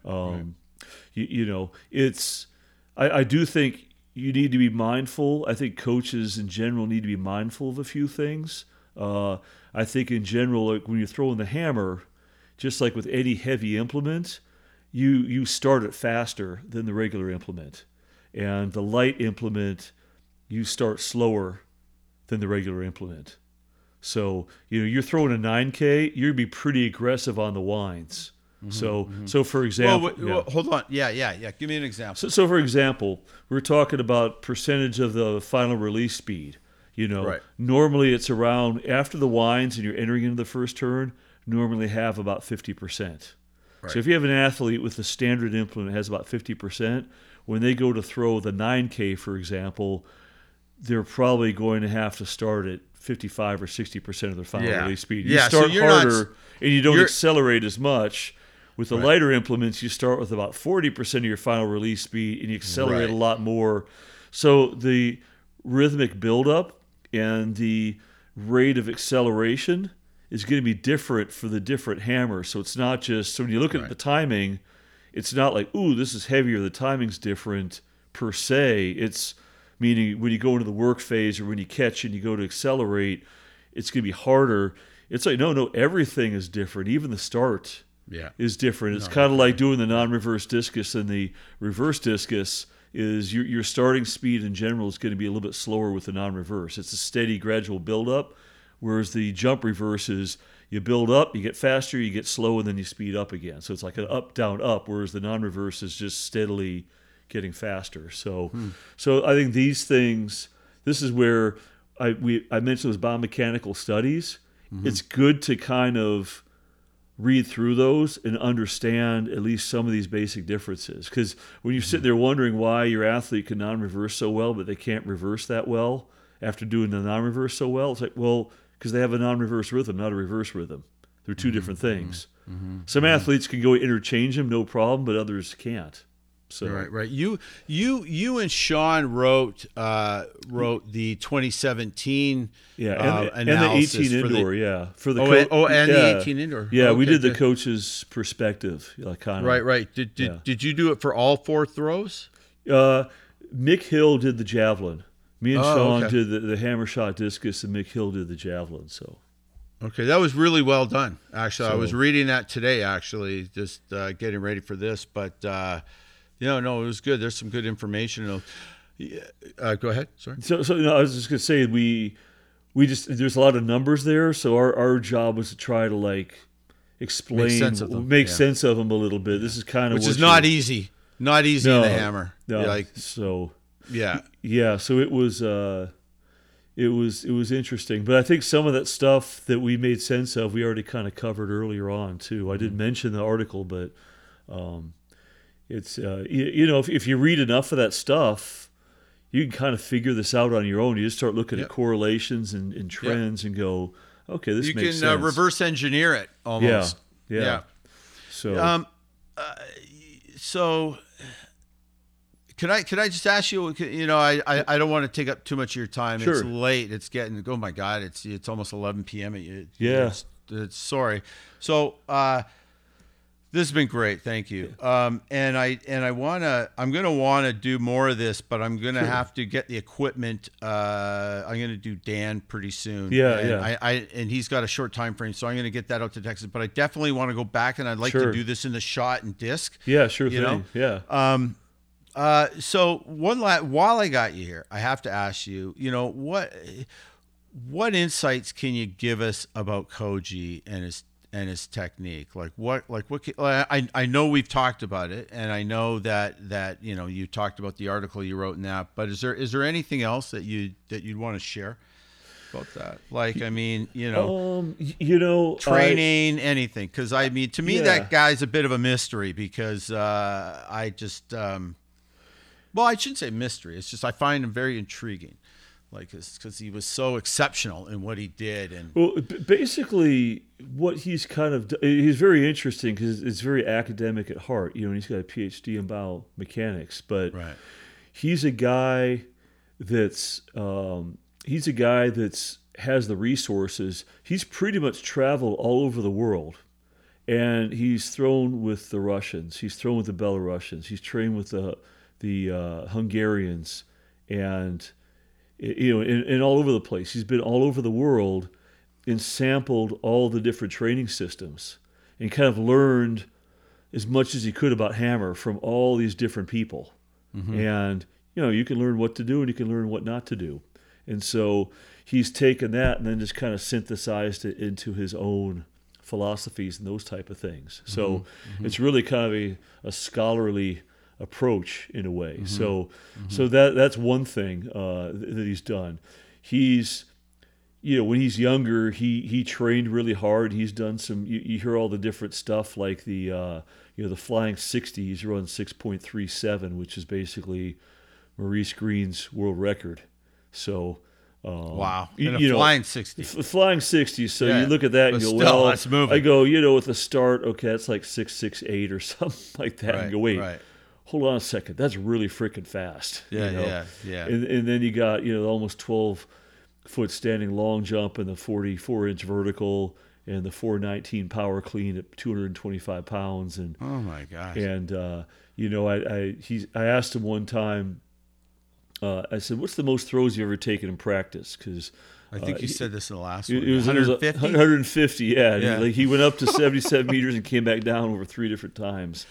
Dude, that is something Bondarchuk would do. Just something. So he's done all the stuff that's like, wow, this is crazy YouTube stuff that everybody would geek on and go, this is crazy. But he's not really that guy right now. He's more about at this point in his career where he's done throwing. He's more like, okay, number one, he keeps on mentioning we were doing some articles together. He's like, what, we got to really sit down and write our book, on throwing. I'm like, that sounds great. We just got to figure out how we're going to talk about it, So, but there's so much stuff there. You just got to organize all the thoughts. But one thing I found, like one thing that he did was he would throw the 16-pound hammer and kind of find his throw and get his timing with the standard implement, and then throw different weights, either heavy or light after that, which I thought was a pretty unique concept. But it made complete sense. I don't understand. What do you mean? Like, like in a workout, you mean? Like no. Like the first thing you do is throw the 16 for training. Till he had a good timing and technique with it. Oh, okay. Then you throw an 8K. Whereas a lot of people come in and go, okay, we're doing 8K for 3 weeks. Then we're doing 9K for 3 weeks. Then we're doing light hammers. Oh, that's interesting. Block it. He goes and finds. It's more Zen-like. It's more like I'm going to find my throw with the standard implement. Make sure that's in place, then I can try it with something that's non-standard. Right. As opposed to, I got an 8K PR. That's great. Does it work on the 7? Because if it doesn't work on the 7, it doesn't mean shit, So yeah. So I thought that was interesting. The other thing that I thought was interesting, and you can't do this with young throwers, but with more advanced throwers, I did this more and more, was when we'd throw, he would throw and do 40 throws, for example, and we just do the workout. Then we talk about it afterward. We weren't talking very much during the workout. Yeah. And he said, hey, when you read a book, if you're in a book club and you read a book, you read the book and then you talk about the book afterward. You don't read the first sentence and then analyze, then read the second sentence, then analyze it. That doesn't make sense. You don't even know what you're analyzing yet because you haven't even gotten into the story yet. Wow. So you got to let the practice tell the story. What type of practice is it going to be? Was it easy to throw that day? Was it hard to throw? How are you feeling? What parts you got to let the practice develop so you know what you are doing and feeling. Yeah. And I thought, you know what? That makes a whole lot of sense because you've seen it. You know, you get into Yeah. you just never let grow because you're getting in the way, interjecting. Where it's like, stay out of it. Let's see, like Bondarchuk saying, the body's going to find the way. You know, let the practice find the way. Now, if something's going really wrong, then maybe you say something. Yeah, for sure. So, do you get pulled off of that by emotion? Because I don't myself. I typically won't get pulled out of that groove. Like, I totally agree with you. The best workouts are when very little said and everybody's in a groove and you just let it go and boom, boom, boom.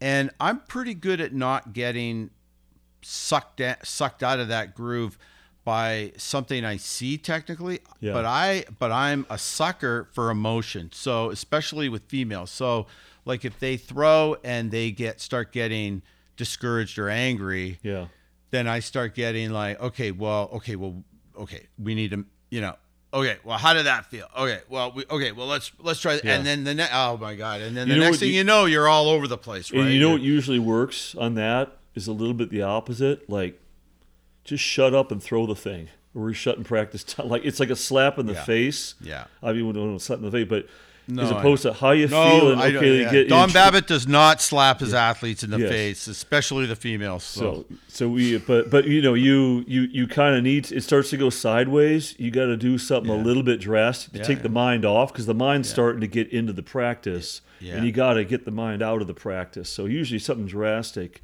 will do it. If you start going, well, tell me about your feelings. Let's see if we can maybe, you start tinkering with this, man, it goes sideways more often than not, so fast. So fast, man. It's unbelievable. The primitive is better in a lot so. I've got to get better at that. I mean, I just like, and I typically the last 15 years of my career, I don't have big groups anymore, right? I always have a small group, one or two athletes, and it's worse that way because with the fewer athletes you have, the easier it is to over input, right? Because there's you only got one or two standing there, right? You have to be far more disciplined. Whereas if you got a huge group, I think sometimes there's they just naturally get left to their own devices to some degree, right? And so it's been, so anyways, let me tell you really quickly one little funny Koji story, kind of training story. So, Koji's always been a bit on the warpath about the international cage, I love him even more now. Yeah. So he's actually gone to the IAAF and submitted a report and said why it's, why it's not good and why this would be better, blah, blah, blah. So when he gets to Athens one day, just know that the right side of the cage, you can throw and the handle will hit the right side of the cage and the ball will hit like, if you throw 80 meters, the ball hits 10 like meters 40, in the sector. It'd be 10, 12 meters in the sector, like 40 feet in the sector. Yeah. And so he comes out and he's throwing right down the right side of our sector with our cage. And we don't have an international cage. We had the NCAA UCS cage at the time. So he's throwing right down the right sector. And what he was doing was he was trying to see how close he could come to hitting the cage and just squeak it just inside the cage on the right side, then see where it would land in the sector to see how much of the sector is cutting off. So it was landing like 5 feet in, because the NCAA, the NCAA, well, any cage is better, but the NCAA one's pretty darn good. It covers what it's supposed to cover. So he hits a couple of those, and then he throws one, and it goes into the net, and it gets stuck there. And our net's kind of beat up, so it's caught there. Right. So I'm thinking, okay, Koji was pushing it close, and but he just pushed a little bit too much, and he got it caught there. So then his next throw, he throws right into the cage, hits the exact same spot, and actually when he hit it, he knocked the other hammer down, but then the other hammer got stuck there. Right. And I thought, okay, Koji was trying to see how close he could get. Then he hung a hammer up. So obviously, his next throw, he's going to try to just get it out of the cage, just barely. But he put it back in the cage again. I go, Koji, I said, I interrupted, are you okay? And he goes, no. He goes, I was trying to get the other hammer down. So, and I go, okay. I thought he was being real good by seeing how close he get to the cage. Yeah. Now he's freaking throwing it right at a certain point to knock the other hammer down. Now, ideally, he was trying to hit it, knock it down, and the other one would come down too. Right. But our cages would mangle up. It caught the second one. Right. So I thought, you know what? We're dealing with a higher power of technique here than I've ever seen before. Totally. To be able to do that 3 times in a row? he was throwing it exactly.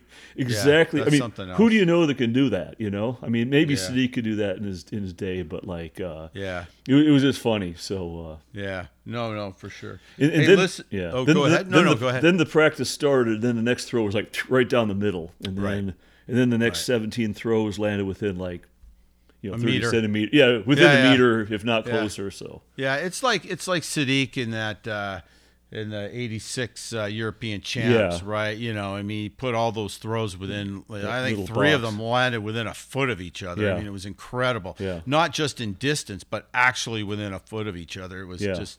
It's insane. Well, yeah. Well, that's mastery, man. Yeah. That's what that is. That's when you. Hey, listen, man. Yeah. This has been awesome, man. I could talk for hours about.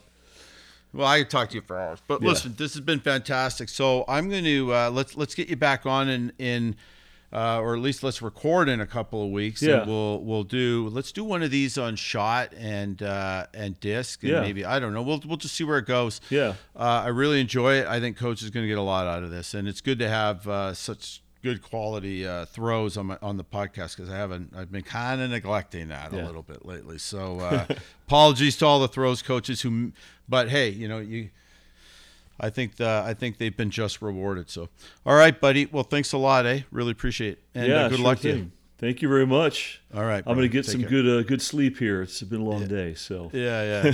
All right. Okay. Talk to you soon, Derek. Okay. Bye-bye.